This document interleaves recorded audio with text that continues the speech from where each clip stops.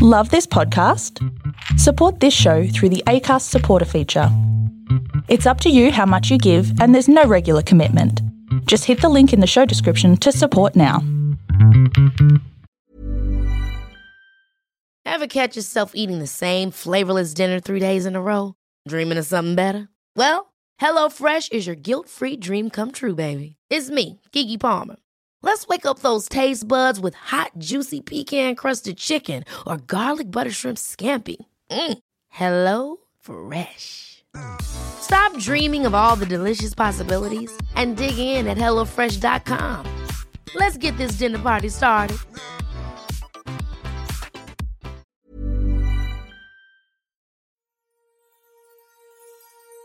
Welcome everyone to the Storybox. This is the place to be if you're a lover of stories, learning new and interesting things, growing abundantly, and if you want to improve your overall life. My name is Jay Phantom, and I've made it my purpose to unbox and share the amazing stories from people of every profession all over the world. I'm grateful that you're here today. Let's journey into the Storybox together and hear more about whose story will be unboxed today.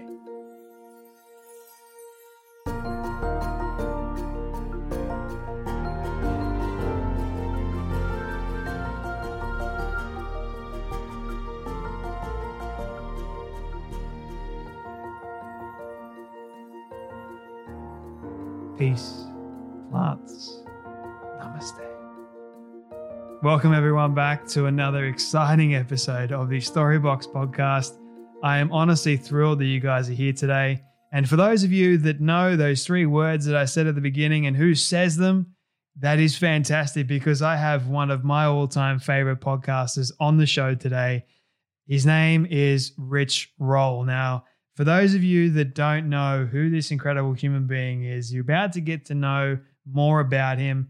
But Rich is a graduate of Stanford University and Cornell Law School. Rich is a 50-year-old accomplished vegan ultra-endurance athlete and former entertainment attorney turned full-time wellness and plant-based nutrition advocate, popular public speaker, husband, father of four, an inspiration to people worldwide as a transformative example of courageous and healthy living. In 2012, Rich became a #1 best-selling author with the publication of his inspirational memoir, Finding Ultra, Rejecting Middle Age, Becoming One of the World's Fittest Men, and Discovering Himself. Taking up where the book left off in 2013, Rich launched the widely popular and one of my favorite podcasts, the Rich Roll podcast, which persistently sits atop of the iTunes top 10 list, which is crazy. In 2014, Rich and his wife, Julie Piet, published the best-selling cookbook and lifestyle primer, The Plant Power Way, whole food, plant-based recipes and guidance for the whole family. And my goodness, was this a fun conversation. I don't normally get nervous in interviews, but I was very upfront and honest with Rich at the very beginning, which you're about to hear, that I was nervous, and rightly so, because I listen to Rich on a regular basis, and when I have other podcasters on, I'm always curious about what kind of question haven't they been asked, or where haven't they gone before in a conversation. So I guess you could say I was nervous because I was challenged, and that was a good thing. But Rich was so present, so down to earth, and so gracious that he understands. And that's one of the reasons why this is one of my favorite conversations as well, because even though my mind went all over the place during this conversation, it was great because it's so authentic and real. And Rich shares a great deal of timeless, inspirational wisdom for you all that I know is going to help many of you that are struggling here. We cover addictions, we cover finding your purpose in life and why that is so important for oneself. And we also cover his book. He's got a new book out right now called Voicing Change, and it's truly a remarkable book. Highly encourage you guys to go and get it. You can only buy it from his website, which is richroll.com, and make sure that you get a copy of this. I guarantee you it is going to you're going to spend hours in the pages because it's beautifully done, well designed, and he's got so many amazing people that he has interviewed and really uncovered aspects of their life, which is going to be helpful for you guys to improve your own life. And it's a huge inspiration. I've already spent ages in the book, and I haven't even covered the whole thing because I want to take in all of this wisdom from each and every person that he has. Some of the people that he has in the book are actual alumni of the Storybox, and which is pretty awesome to actually see. It's like, I've spoken to that person, but I once again, highly encourage you guys to go and get your own copy of this book.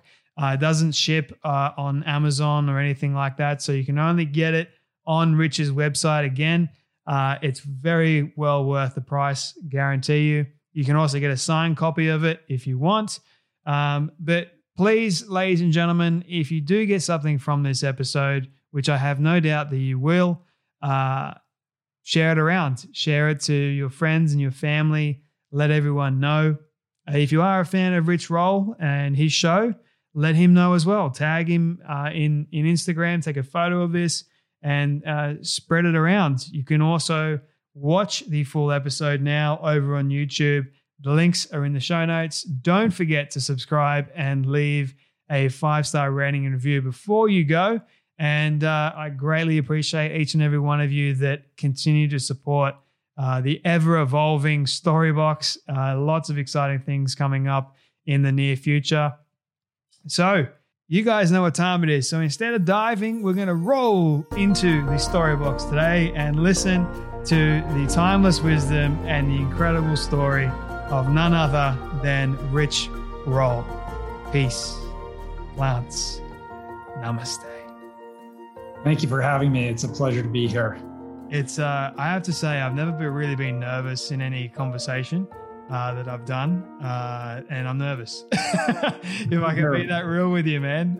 It's always good having other podcasters on here that ask great questions. So before we dive into your backstory, how you got started doing all these amazing things, I have one particular question I love asking all my guests at the very start, which is, what does success look like for you? That's a great question. I would say for me, the answer to that question is always kind of morphing and evolving.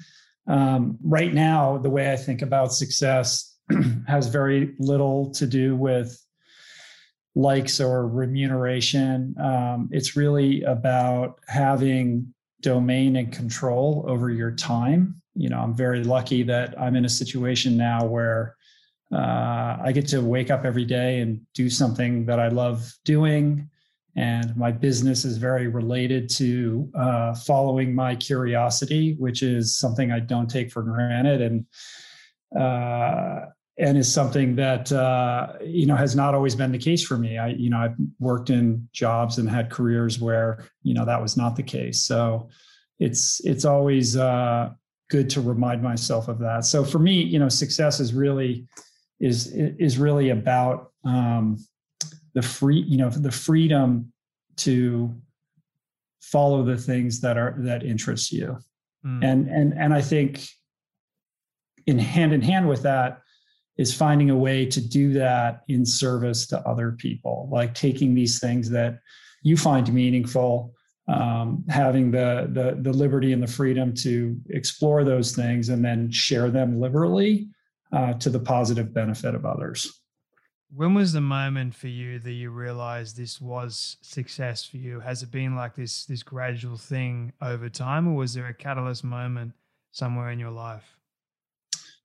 There's been lots of catalyst moments, big and small, along the way. But in terms of kind of coming to terms with success, that's been a very gradual thing and a very slow thing. And I think a thing that people don't properly appreciate in terms of like the timeline. It sort of looks like, oh, this guy is like writing these books and he's doing this podcast and it must be easy for him. But, I've been podcasting for almost 9 years at this point. I did it for several years, many years, before it paid me a penny. I was doing it because I loved doing it and because it excited me, and it sort of satisfied a creative itch.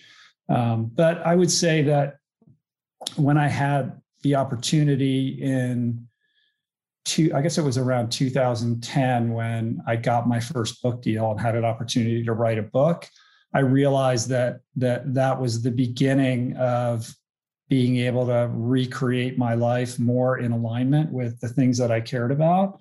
And that was just a very initial step. And it took many, many years before I was in a situation where I was running a business that was stable and providing for my family. And in the in-between years, there were a lot of really lean years and a lot of very difficult, financial situations that I found myself in that really tested my faith, and many moments where I thought about just hanging it up and trying to find a job back at a law firm. My former career was as a lawyer, and I'm very grateful and glad that I stuck it out, and it's all fine now. But it was certainly not an overnight thing.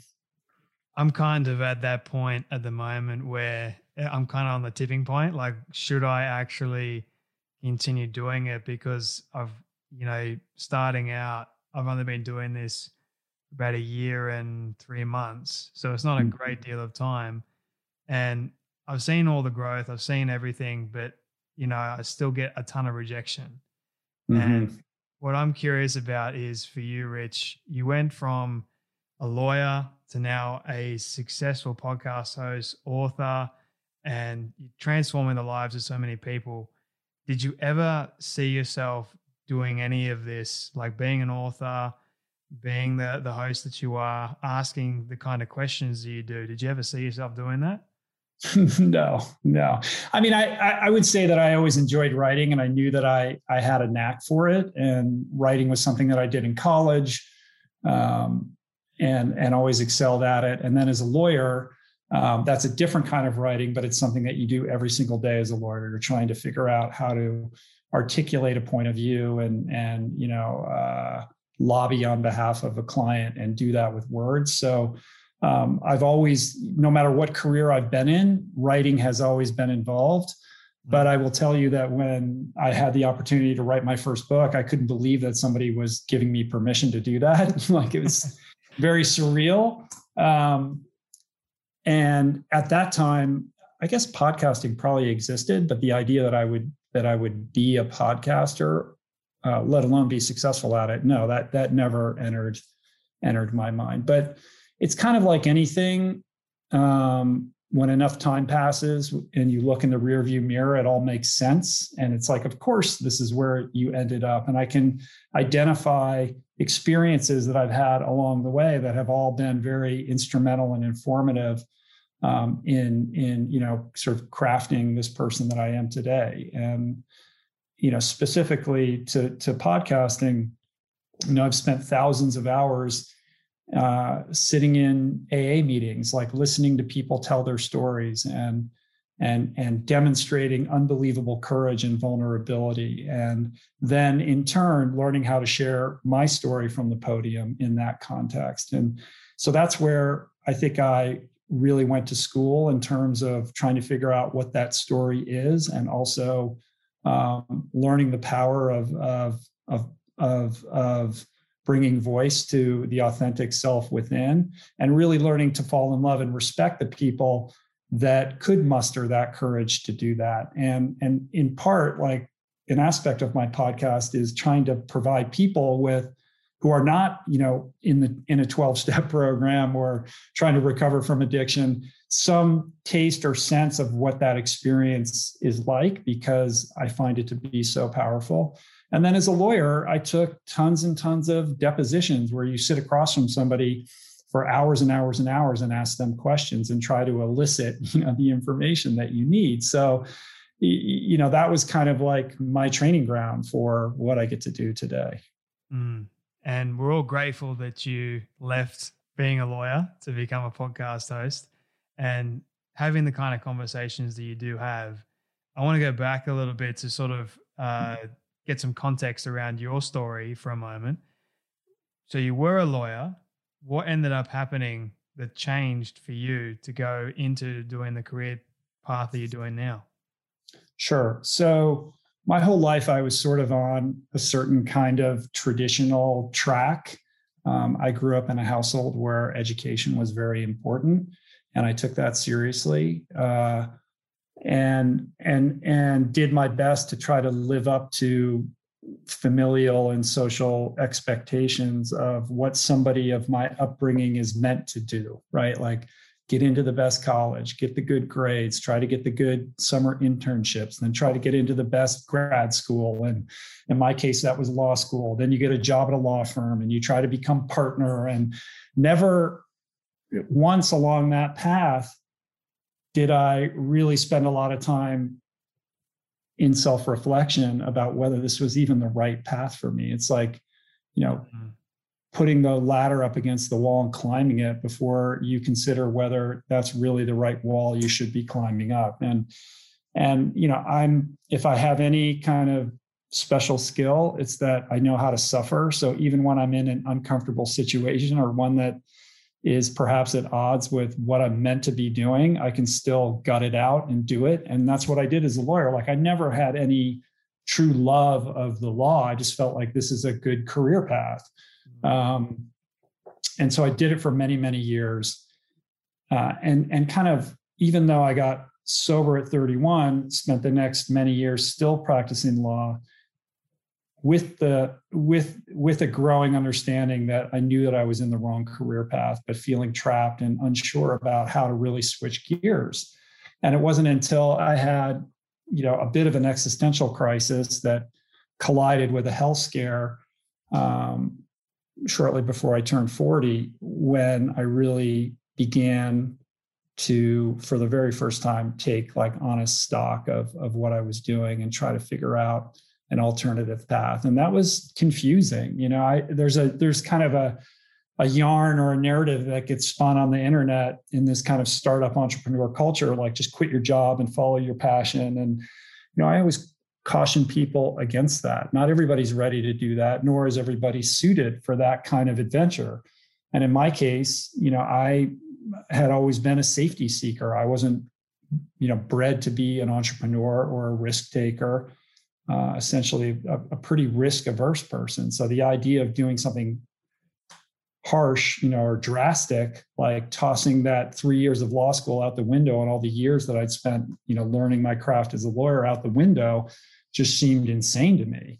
But the more I practiced law, the more I realized like I just need to be doing something else, but I didn't really have the skill set for anything else. So the way I began to wrestle with this kind of crisis was through endurance sports. Like when I had that kind of epiphany moment, I changed my relationship with food and diet. I had kind of a resurgence of vitality and really got interested in getting outdoors and getting fit again. I'd been a swimmer in college, and it was something that I kind of put in the rear view and hadn't explored in many years. And the more I did that, though, at this period of time, the more I was enjoying it. And it was really that kind of solitary alone time, whether it was out trail running or on my bike, that I was able to kind of marinate in, this dilemma that I found myself in and wrestle with those questions. And that led ultimately to, some clarity about needing to walk away from that and do something else. But, I married and had kids and a mortgage and car payments and all that kind of stuff at the time. So just, a bold gesture wasn't going to work. But in my case, I got this book deal. I was still practicing law. I was training for ultra. I was trying to write Finding Ultra while I was practicing law, and also training like 20 hours a week for these races and be a present parent and partner. And that was a hat trick. It was very difficult to do that, but I knew that was going to be a portal to something new. I didn't know that it would take, another like 8 years after that before everything kind of solidified to create some stability. But it's always been for me just doing the next thing and then being prepared for whatever opportunity would then present itself. So it was really like one step at a time. Like I wrote the book, like, hey, so-and-so wants you to go. They read your book. They want you to come and speak here. So I do that. And I just trusted that every step would continue to direct me in the right direction, and that ultimately it would pay off. I thought it would pay off a lot sooner than it did. I think I just needed to burn in the fire a little bit more so that I could, carry a vibration that was just a little bit more powerful. And that's how I kind of look at it today. There's a lot for me to unpack with that story. And the first thing that I want to sort of go down is, you mentioned you got sober. So I'm assuming that you had a problem with alcohol. Where did that come from? Was it because of the long hours in law, or was there some pre-composed drinking problem already? Yeah, no, the drinking started before that. I was not in high school. I was a good kid. I studied hard, and it was all about swimming. Like, I was getting up at 4:30 in the morning and going to swim practice before school, and then swim practice after school, and studying, going to bed. So I never got in trouble in high school. But when I was a senior in high school, I started going on these recruiting trips to colleges, because I was getting, there was interest in me being a collegiate swimmer. And it was on those trips where I got introduced to some pretty fun parties. And that was, that was a new experience for me. But my relationship with alcohol from the get-go has always been different from that of a normal person. And it's something that I was always aware of. Like, I'm one of those people, and I'm sure you've heard this with other recovering alcoholics. Like, the first time that I got loaded, I just thought, this is the solution to all my problems. Like, this is how I'm supposed to feel. Everything suddenly made sense. It was like I was wrapping my body in a warm blanket, and the roadmap for life, suddenly became clear. And I just wanted to feel that way all the time. And when you're young, and you're in college, some of this behavior is just normal. Like, you can kind of get away with it because everyone's drinking and partying.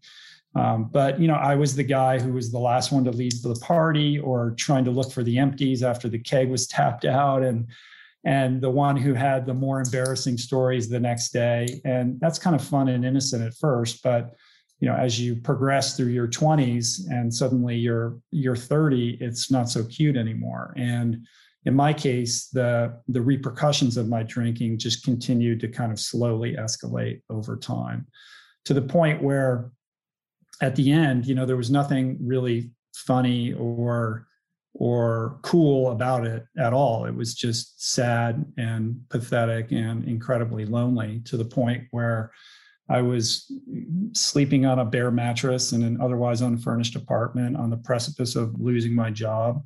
I was drinking round the clock. My family didn't want anything to do with me anymore. I lost a bunch of friendships. I was completely unreliable. I was incapable of being in a relationship or telling the truth or showing up when I said I was going to show up.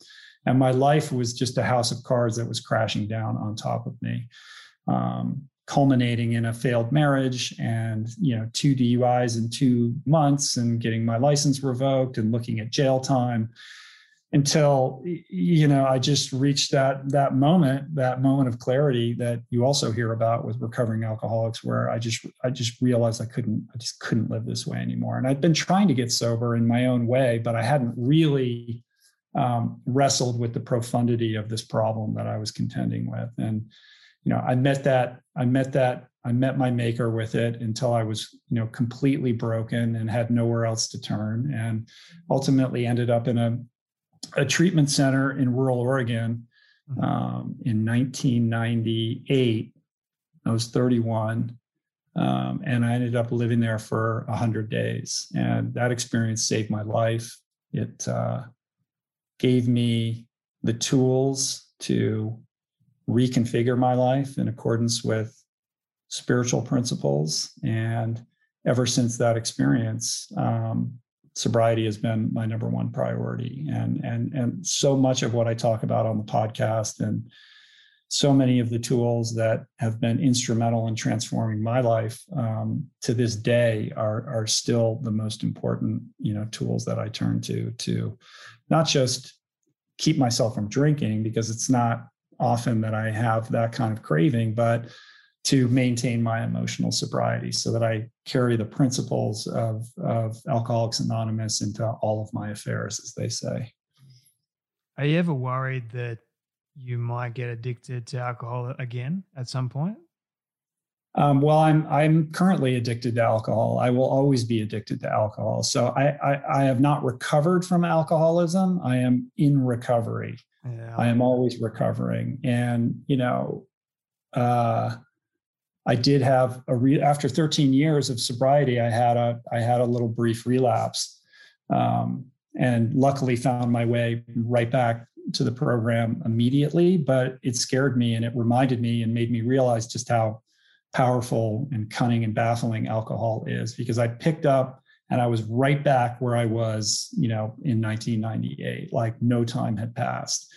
And that was very frightening, and a reminder that, this is a demon that, is kind of always there. And I need to be rigorous about my sobriety in order to, keep that devil at bay. As they say, it's always doing push-ups in the background. So that's something I'm very mindful about, but I'm also, in the context of emotional sobriety, mindful as to how my alcoholic tendencies can find their way into other things that I do, whether it's workaholism or even my relationship with addiction sports. I mean, endurance sports. Like, you can have an addictive relationship with anything, really. So I'm always trying to calibrate that, while also being gentle on myself. Like, there are aspects of that addictive tendency that I have that can work to my benefit. And I'm cool with that, but I just have to make sure that all the other buckets in my life are being properly attended to, so that I'm walking the spiritual path that I want to be walking. How does your spiritual practice help you with, I guess, achieving this recovery process of addiction, and how is that, and more specifically, what is your spiritual practice? Yeah, well, it's rooted in 12 steps, which has a lot to do with being accountable for your actions, taking responsibility for your actions, being rigorous in the inventory of your behavior and always identifying where you've gone awry, being quick to make amends for your transgressions, and understanding that, I can't afford to harbor resentments. Like, they're the things that will take me out the door quickly. And, left to my own devices, I'm a grumpy, resentful, self-centered, irascible, type of person. I have to work very hard to connect with things like gratitude and patience and presence of mind. These don't come easy to me, but I've gotten better at it, as long as I'm, on top of that program. And so, what does it look like for me? It's a practice just like anything else. And when I'm spiritually fit, then I'm able to show up, not just for myself in my own life, but for the people that depend on me, and for, the audience that I'm trying to serve through the books and the podcast. Going back to sort of like the addiction thing, I have an addictive personality myself, and I struggled a lot with food, looking at food a certain way, binge eating. I was anorexic and bulimic, and that actually ended up spiraling out of control. And I didn't even realize that it was spiraling out of control. I was kind of naive to it. And people would tell me, on one hand, you look great. The next hand, you're going, it's out of control. You're getting worse. And then I just thought, so what? I'm going to do whatever I want to do. Keep doing it. It became like this ever evolving process. And that ended, I was in hospital for 9 days, but you'd think that after that 9-day hospital visit, I would actually have changed my mindset, but it didn't. It was a wake-up call, not for sure, because I had a nurse ask me, she's like, why are you here? You're 23 years old. No, sorry, you're 21 years old, and you're you're in hospital. You shouldn't be in hospital. You should be out enjoying life. And I didn't have an answer for it. I just said, I love my running. I love my restrictive eating, and nothing's going to change. But I love how you mentioned you're still recovering, because it doesn't ever go away. You just learn how to manage it better. And I'm always trying to help as many people that are still struggling with addiction of some kind in their life to get over it, to manage it better, I guess. So yeah, I appreciate you sharing that. And so how did you get to the other side of it then for yourself? Well, it took a long time, and I'm still I still have to catch myself. Like, there are days where I notice that I'm slipping a little bit. And on those days, I have to go back to, and I remember being in the hospital bed. I remember the people that came to me and asked me, why are you doing this to yourself? Like, having a good support group around you as well, like who you associate with, is 100% accurate. Like, you will become those people if you, yeah. So for me, I'm still managing it. I'm still learning the best ways to manage it. Like, for me, I want to still be able to exercise. I want to be able to live a healthy lifestyle. I want to be able to do the things that I love to do. But yeah, it's a process, man. Like, it's hard, because when one addiction stops, then there's like a lot of, there's a big chance that a new one will actually come up.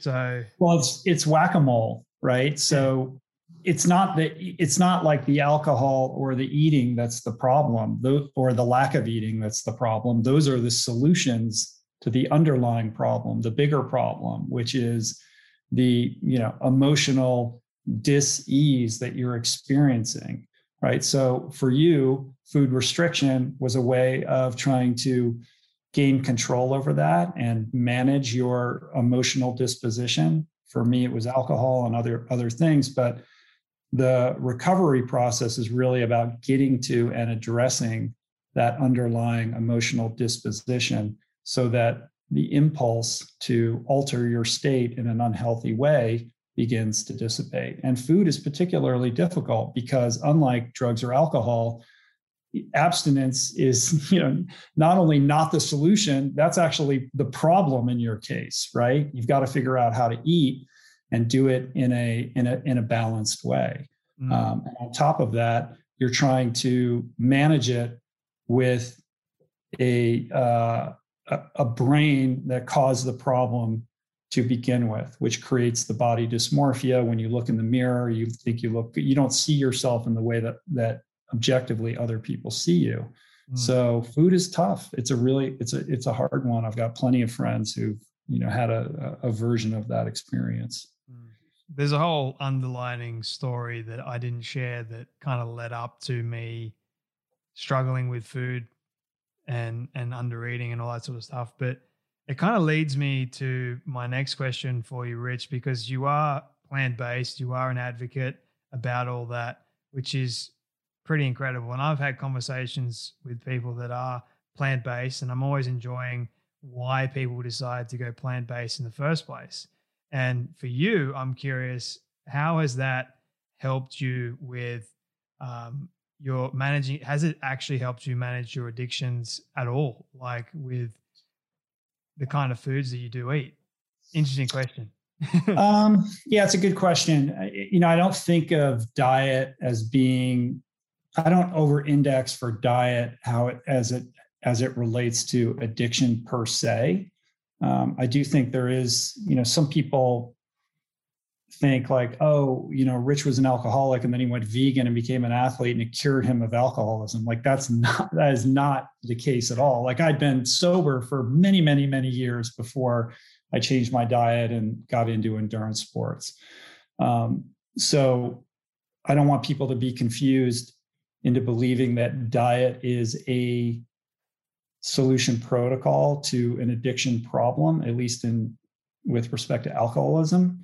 But I will say this, which is when, I had been eating a terrible fast food diet for many years. I was 50 pounds overweight. I was never like morbidly obese, but I was like a hefty kind of fat guy, working at a law firm and feeling like shit all the time until I had this, kind of health / emotional crisis. And I discovered plant-based eating after I'd tried a whole bunch of other diets. It wasn't like the first thing that I tried. It wasn't like I wasn't looking for it. I was actually trying to avoid it because it sounded so restrictive. But when I started eating this way, I felt amazing, and I couldn't argue with that. Like I just felt better eating only plants than any of the other things that I tried. And where the addiction piece kind of comes in is it was easy for me to make that leap and to do it kind of pretty quickly and dramatically because I applied some of the same sort of mental principles that I apply to recovery, in that eating a plant-based diet is relatively binary in the way that abstaining from drugs and alcohol is binary. Like you're either drinking or doing drugs or you're not. Like you can't like do a little bit of drugs or drink once in a while and claim to be sober. For me, it's about 100% abstinence. And a plant-based diet, I can just say, well, I don't eat animal products, like period, just like I don't drink or do drugs. So I can step over that line. And that's a very simple rule that I adhere to. Now, within that, you can still eat a horribly unhealthy diet that doesn't involve animal products. But that was at least an initial baseline that helped me like wrap my head around it. And then over the years, I've perfected it and continue to iterate on it. And, I've been plant-based for 14 years and it's still agreeing with me and I feel great. And I'm 54 and I can still go out and work out really hard and challenge myself physically. And, I've been doing a lot of gym work lately. I put on like muscle mass. That's a big thing. People say, oh, you're vegan, you're not going to be able to put on any muscle, but I've had no problems with that whatsoever. And what I love about this lifestyle is that it continues to reveal itself to me because I initially adopted it for very personal health reasons. Like I didn't want to feel lousy. I didn't really have much care or concern for the welfare of the animals or the planet. I was just thinking about myself. But now the environmental implications of the foods that we eat and the suffering that's entailed with the choices that we make 3 times a day has become very important to me. And when you're eating a plant-based diet, what's great about it is not only is it better for you in a health context, it's also better for the planet. And it's certainly better for the animals, right? Who don't have to participate in being slaughtered for them to end up on your plate. So that's kind of how I think about it now. Do you get much backlash from people? And what do you do with the negative side of things when people sort of have something against you being plant-based? Over the years, I've gotten a little bit of that, but I don't get a lot of that. And now there's so many more plant-based athletes than there were when I started this. So when I began, it was more like a curiosity. And then I started to kill it in these endurance races, and that attracted a bunch of attention. And certainly there's always going to be detractors or people that are telling me I would have done much better if I adopted some other diet. And I really kind of opt out of that conversation altogether. And I think one of the reasons that I'm not on the receiving end of a lot of criticism is I don't overly proselytize this diet. I don't get on a microphone and tell everybody that they should go vegan or, shellac people because they're not. Like what I learned in sobriety and what keeps me sober is staying out of other people's business. It's not incumbent upon me to take anybody else's inventory or to hold judgment on other people's decisions. So I'm not the person who's out there, shouting into a megaphone about this, that, and the other and go vegan. What I try to do is be a lighthouse. Like I try to live my life in accordance with my values and my principles. And I try to excel mentally, emotionally, spiritually, physically, and in turn, attract people who would be interested in how I'm doing all these things to me, as opposed to chasing people down and trying to convince them that I'm right and they're wrong. Like I'm not interested in changing your mind. Like I know what I'm doing is right for me. If you want to hear about it, I'm happy to tell you about it. But then it's up to you to make a decision for yourself as to how you want to live. And that's not to say that we don't need activists and we don't need people who are shouting into megaphones. I think we need all of those voices. It's just not my particular blueprint to be that type of person. And that's one of the things that I love and respect about you, Rich, is that you don't try and do that. Even like when you listen to the show, you're very conscious about what you say to the guest. You're very conscious how you respond to the guest and their beliefs, and you don't go and put on your own on them at all. Like, you just allow them to share. I think that's what I try and do as well. Like, I think people see me and my beliefs and they're like, well, you're that way, so that means I'm not going to listen to you because you're going to be like that on the show. It's not like that at all. Like the Storybox, or even your show, Rich, I believe is ultimately a place where people can just share stories, have great, deep and meaningful conversations. And if people want to share their beliefs, so be it. Like, we all have the power to believe what we want to believe. We all, I guess most of us that are listening are adults. So I don't think it's fair or it's right to judge or to belittle someone for what they do. And basically it goes against, like, if you're attacking them for what they do, it's really attacking their purpose ultimately as a human being. And I don't agree with that. I don't condone it. And it's also not effective. If you're trying to get somebody to see your point of view, attacking them is really not the strategy that's going to pay dividends. Anyway. It's not going to work. No. So I'm always like mindful when I do have conversations. Like, the reason why I ask people at the beginning, is anything off limits? It's to show that kind of respect, just in case, okay, if something is off limits, I won't even go there. Like, maintaining that person's dignity and that person's truth, whether or not, like, I might disagree with them. I've never actually disagreed with anyone. I'm like, okay, fantastic. Let's move on to the next thing. Which kind of leads me to my next question for you, Rich. You are an ultra runner, and some people, even myself, I am a runner. And I'm always curious, like, why in the world do an ultra? And what goes through your mind when you start? Before, then you start, during, and then after? Mm-hmm. Yeah, I mean, I think as to the why, what interests me about the ultra endurance world is that it's this incredible template to explore personal possibility. Like, ultras are like proving grounds for human potential. And I don't mean that just physically, like, can you run this distance? I think anybody who does an ultra undergoes kind of this hero's journey, where they're forced to meet themselves in the most vulnerable place possible and to test themselves in situations that you're just not going to find in the normal world. And when you come out of that kind of experience, you are not just more physically fit, you are more mentally, emotionally, and spiritually fit. I just think that they're great vehicles for exploring the interior self. And I mean that in the most meaningful way. And that's what I find attractive. And that's why I think you find, people that find themselves in the ultra world, they're seekers. They're fundamentally seekers. There's a lot of recovering addicts and alcoholics in the endurance community and the ultra endurance community. And I think I understand why that is. In terms of how you approach a race and endure a race and complete it, it's kind of like you bite off this thing that's really scary and you're not sure that you can do it.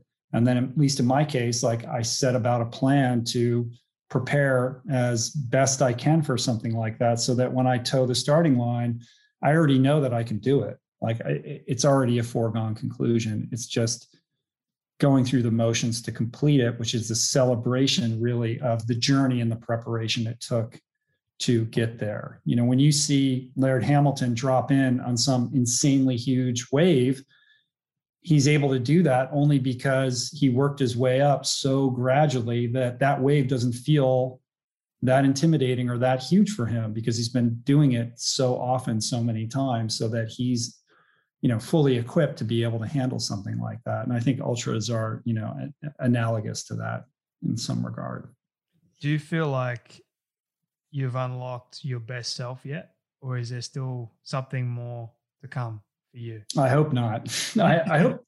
Yeah. I mean, no, I think we're all on this journey to try to, you know, unleash the best version of ourselves. And that's a journey that, you know, we will ply until we find ourselves in the grave. You know, I'm certainly not a perfect person. I'm always working on my character defects and things that I could do better, things that I can master that I have no mastery over.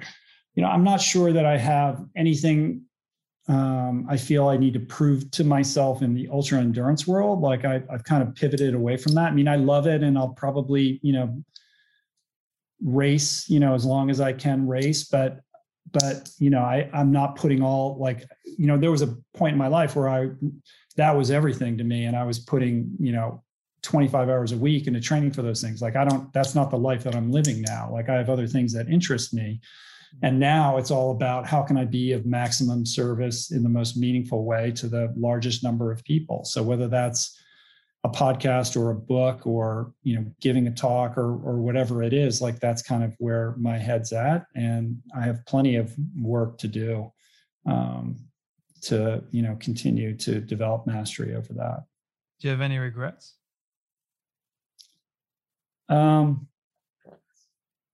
You know, they say in AA, like, we will not regret the past, or wish to shut the door on it. And, you know, I've done a lot of regrettable things in my life, and I've worked very hard to overcome that regret. So now I look back on them with fondness and gratitude. But I've certainly made mistakes that I wish that I hadn't made. And, you know, like I said, like I'm always very careful to ensure that people know, like, I don't speak from any position of authority. Like, I host this podcast because I'm continuing to grow and learn, and I want to sit across from people who can teach me. You know, I'm not there to, like, profess my wisdom to the audience and tell them, like, here's what you need to do, and this is how you do this. You know, like, that's something that a teacher feels comfortable doing, but I don't really see myself as a teacher. Like, I'm a seeker, and I put myself in the position of the audience. So yeah, I've done regrettable things. There are things that I wish I could tell you I don't regret any of my mistakes. Of course I do. I have regrets. But we can't change the past. All we can do is change, you know, our future. And we do that by trying to be as present as we can in the moment in which we find ourselves. Very true. What would you say is your greatest achievement, and why?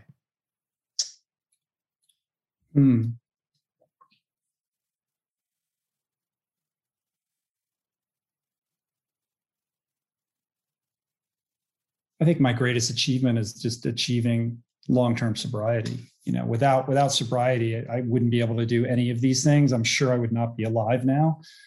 It's been the hardest thing that I've ever done.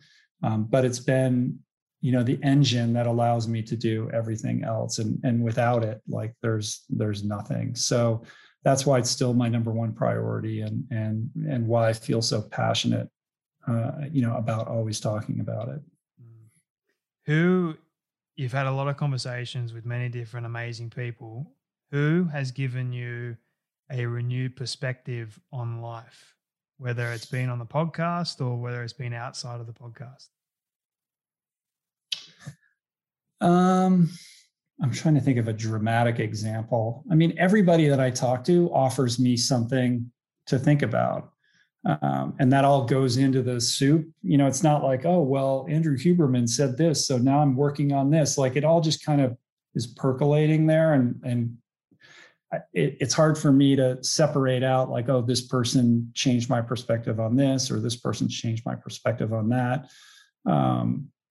You know, I guess top of mind right now would be Steven Pressfield, because his books were so instrumental in in the earlier part of my career and trying to wrap my head around like what I wanted to do next. And having him on the podcast recently was like such a beautiful full circle moment and a gift. So he has been like, and I said this on the show, like more than any other person that I had never met before, probably had the most profound effect on my life in terms of how I think about and practice creative expression.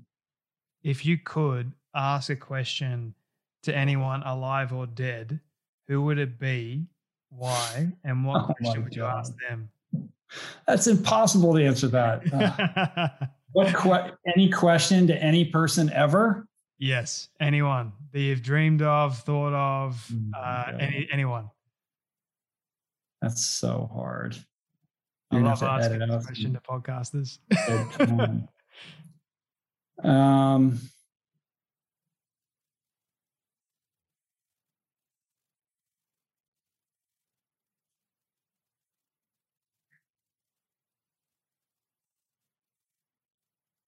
Man, how do I answer that?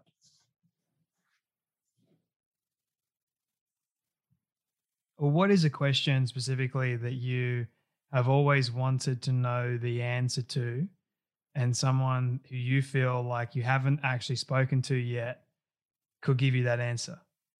Because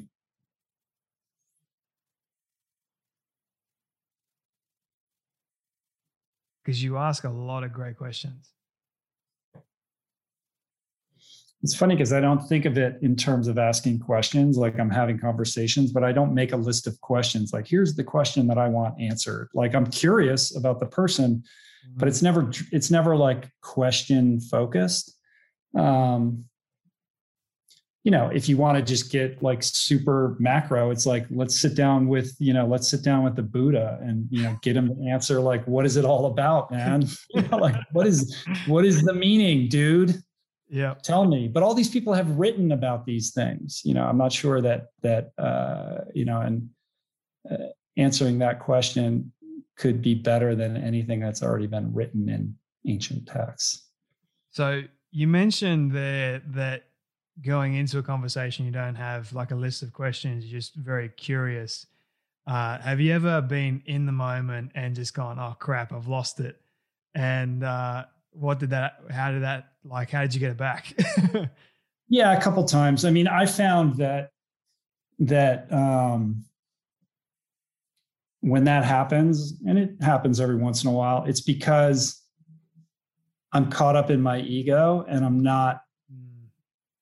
not present and I'm not paying attention. I'm worried about what the guest thinks of me. I'm worried about what the audience is going to think if I don't come up with something clever to ask. I'm caught up in my, in all the noise of my head that has to do with ego and approval and the like. And so my preparation for a show is to I prepare as much as possible. And then I try to remove all of that and then just show up and be present for whatever wants to happen. Like if you're at a dinner party and you're sitting across from someone, you're having a conversation with your friends, you never think like, oh my God, I can't think of anything to say. Like that never happens, right? That only happens when you've like constructed this false, fake, like pressure cooker environment where you feel like you have to put on a performance, right? And if you can alleviate yourself of that pressure and just be authentic to who you are, a lot of that goes away. So I always ask to just be a channel for the best version of what this can possibly be. And I try to get out of the way. It's the ego that causes all of those problems. Which is good advice for me. Like, I love what Larry King said, the late great Larry King. He's like, I never learned anything when I was talking. Yeah. And it's like, people have asked me, so Jay, when you're going into a big interview, say like a Tony Robbins or a Matthew McConaughey, how much did you actually prepare? And, it's interesting, like for my conversation with Matthew, I read his book twice over. I wrote notes. I'm like, this is the kind of questions I'm going to ask him. And then literally when we started talking, stripped it all away. And we just like had this organic conversation, which ended up being one of the best ones that I've ever had. And, I think the pressure cooker is the moment you press record and you go, oh crap, now we've got to go on now. I've got to ask this person a question. So that authenticity is really valuable. So yeah, if you're holding on too tightly, then you're robbing yourself of the possible miracle that can ensue. Like if you had this list of questions for Matthew and you're like, I got to ask him these questions, and he's going off on some beautiful monologue, but you're so caught up in your head about your questions, you miss the whole thing. And then you end up cratering it because you can't just let it go and be present for what's happening, right? So one adage that I find to be very helpful is, to your point of like, do you ever have a brain freeze and you don't know what to ask next? If you're actually listening to the person, you'll always know what the next thing to say is, right? It's only when you take yourself out of the moment and you start spinning in your mind that you end up with some kind of brain fog and confusion, right? Yeah. I'm always mindful of my guest's time as well. Like it's, for me, I have so many questions that I do want to ask them. And then even in the moment, they come up with so many great responses to just one question. And I'm like, oh, there's so many great avenues I can go down here. So my mind is trying to pick which avenue to actually go down whilst also being mindful of the time. Because honestly, like if I wanted to, and if I had the guest's permission, I'd go for hours. Because one thing that I have a problem with is, Rich, I can talk like there is no tomorrow. Sometimes it might not make sense at all, but I'll still say it. And why not, right? Well, then you have the right job. You have the right job for yourself, man. Yeah, 100%, man. Right. Yeah. So yeah. So I do want to be mindful of your time because, you're very busy. 3 more quick final questions for you, if you don't mind. Your new book, Voicing Change. It's a powerful reminder of the conversations that we do need to be having. And I'm curious for you, what have you noticed is the most powerful conversation that we should be having more of?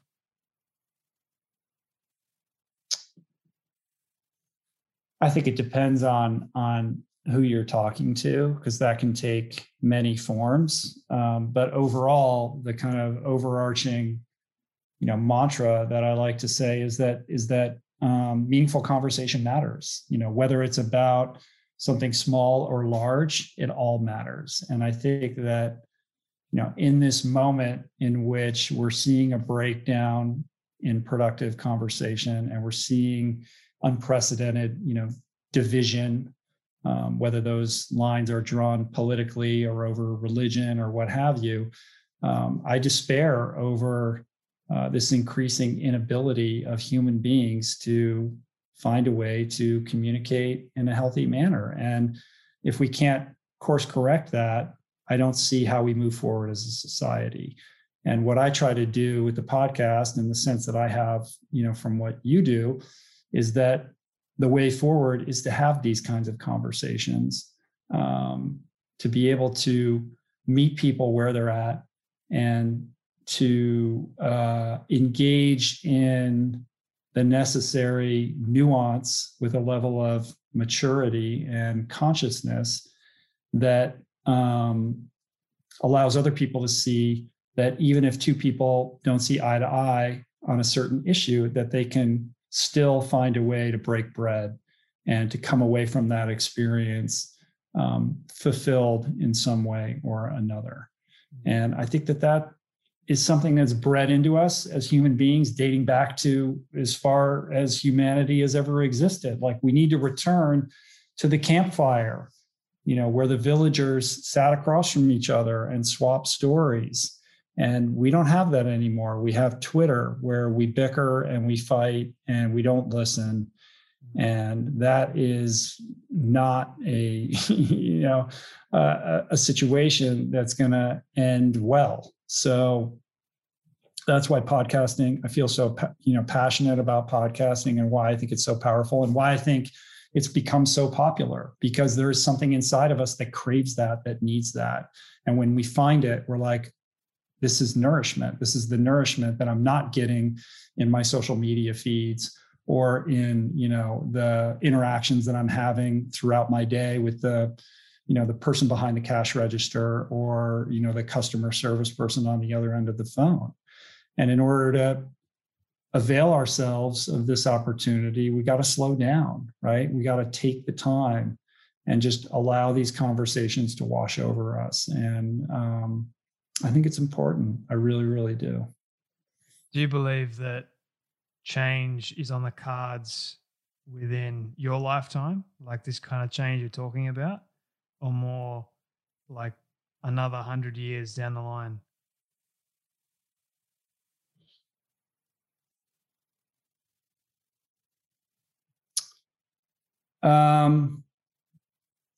I think we're in there are positive and negative forces out there warring for our attention. Unfortunately, the negative forces are much more addictive, and they're more easily monetized. So they are winning this war at the moment. But I have faith in humanity, and I think, to my earlier point, the fact that long form podcasting is such a popular medium right now is something that gives me hope. I've also been paying a lot of attention to Clubhouse, and I think what's going on in Clubhouse is similar in that regard, like groups of people getting together to talk, in the middle of the day in real time without any kind of post-production or editing. Like, what a cool thing. And I think that is humanity trying to save itself, like figuring out these ways to keep us connected in the midst of a pandemic, where we can't way that we would like to, or that we need to be healthy human beings. So time will tell. If humanity still exists in 100 years, I'd probably call that a win. We got big existential threats against us right now, very big problems that we need to solve.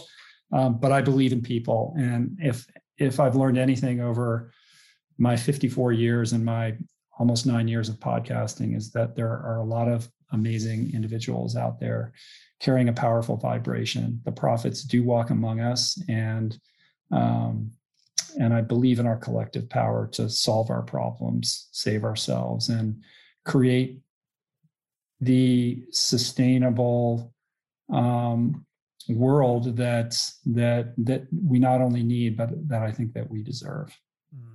That's powerful. I hope that it does happen soon. That's just my personal point of view, because I do believe we have gone off track a lot in many ways. That's why we have a lot of mental health issues, and more so today, there's so many kids that are struggling with mental health. And looking back to when I was a kid, and that wasn't that long ago, I didn't struggle with it. So 6-year-olds, 5-year-olds are dealing with traumas, with depression, anxiety, and all kinds of horrendous things. And you just look at the short space of time that has taken place in, and now they're dealing with social media, because I didn't have social media growing up. And it's like, I'm only 24. So put that into perspective, I think you're right. I think we do need to keep having these kinds of conversations, to go deep, to hope that people will listen to them and actually take action. And Rich, I just appreciate you for having these kinds of conversations and doing the work that you're doing. So where can people buy your new book, by the way? Thank you, Jay. So Voicing Change is my latest book. It's basically a coffee table compendium of the podcast. It's something you could leave out and open up to any page. It's excerpts from 50 of my favorite guests over the years, with some essays contributed by some of those guests, my thoughts, of course, and then excerpts from those conversations. And we self-published this book. So it's only available on my website. It's not on Amazon or anywhere else. So you can just find it at richroll.com/VC. And we ship globally. Shipping, unfortunately, is expensive to places like Australia. And when you're not on Amazon and everyone's used to free shipping, there's a lot of grousing about that. We don't make any money off shipping. There's nothing I can do about it. We're trying to find some more affordable shipping options. But for the meantime, yeah, shipping is a thing. I think this book is worth the price though. So I've actually got mine on checkout, believe it or not. I did this before jumping on. Yeah. So, and shipping was like $37, express shipping to Australia, for those people who are wondering how much, which is not much, to be honest with you. It's not much at all. So my final question. It's more than I would like it to be. Yeah, I can imagine. But you're such a generous guy, man. So I know for a fact that you would like it to be a lot lower than what it is. Yeah, but Rich, my final question for you, this is my all-time favorite question I ask all my guests at the very end. So I want you to imagine with me for a moment, it's a hypothetical one, but imagine with me for a moment that you've been able to reach the age of 100.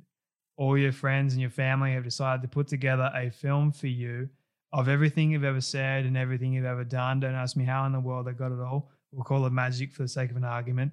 They've been able to get it and show it to you on your 100th birthday. What do you want that film to say and to show about your life?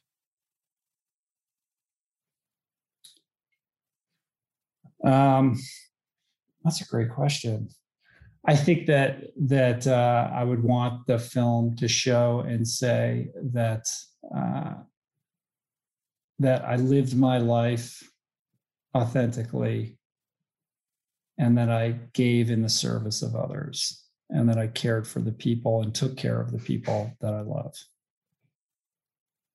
It's a beautiful way to end that conversation. Rich Roll, rolling on in his life and on the show today. So thank you so much for coming on the Storybox podcast and sharing your story. Thank you, Jay. It's been a pleasure talking to you. Thanks for having me. I really don't like this part because it means that sadly we have come to an end of yet another story. I just want to say thank you to all of you for tuning in and listening to our guest today. It is my prayer that you would have felt inspired, motivated, challenged in some way, and that you would have learned something new as well. If you would like to hear more amazing stories like this one, you can do so now by searching up the Storybox on all podcast platforms. It is that easy.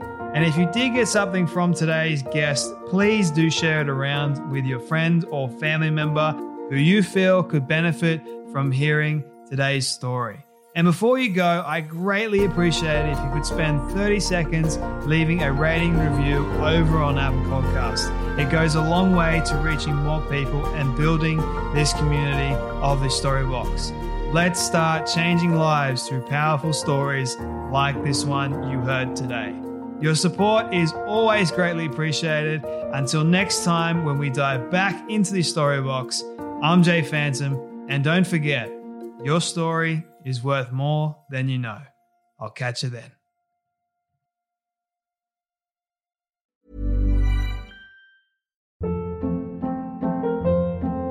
Hold up. What was that? Boring. No flavor. That was as bad as those leftovers you ate all week. Keke Palmer here, and it's time to say hello to something fresh and guilt-free. Hello Fresh. Jazz up dinner with pecan-crusted chicken or garlic butter shrimp scampi. Now that's music to my mouth. Hello Fresh. Let's get this dinner party started. Discover all the delicious possibilities at HelloFresh.com.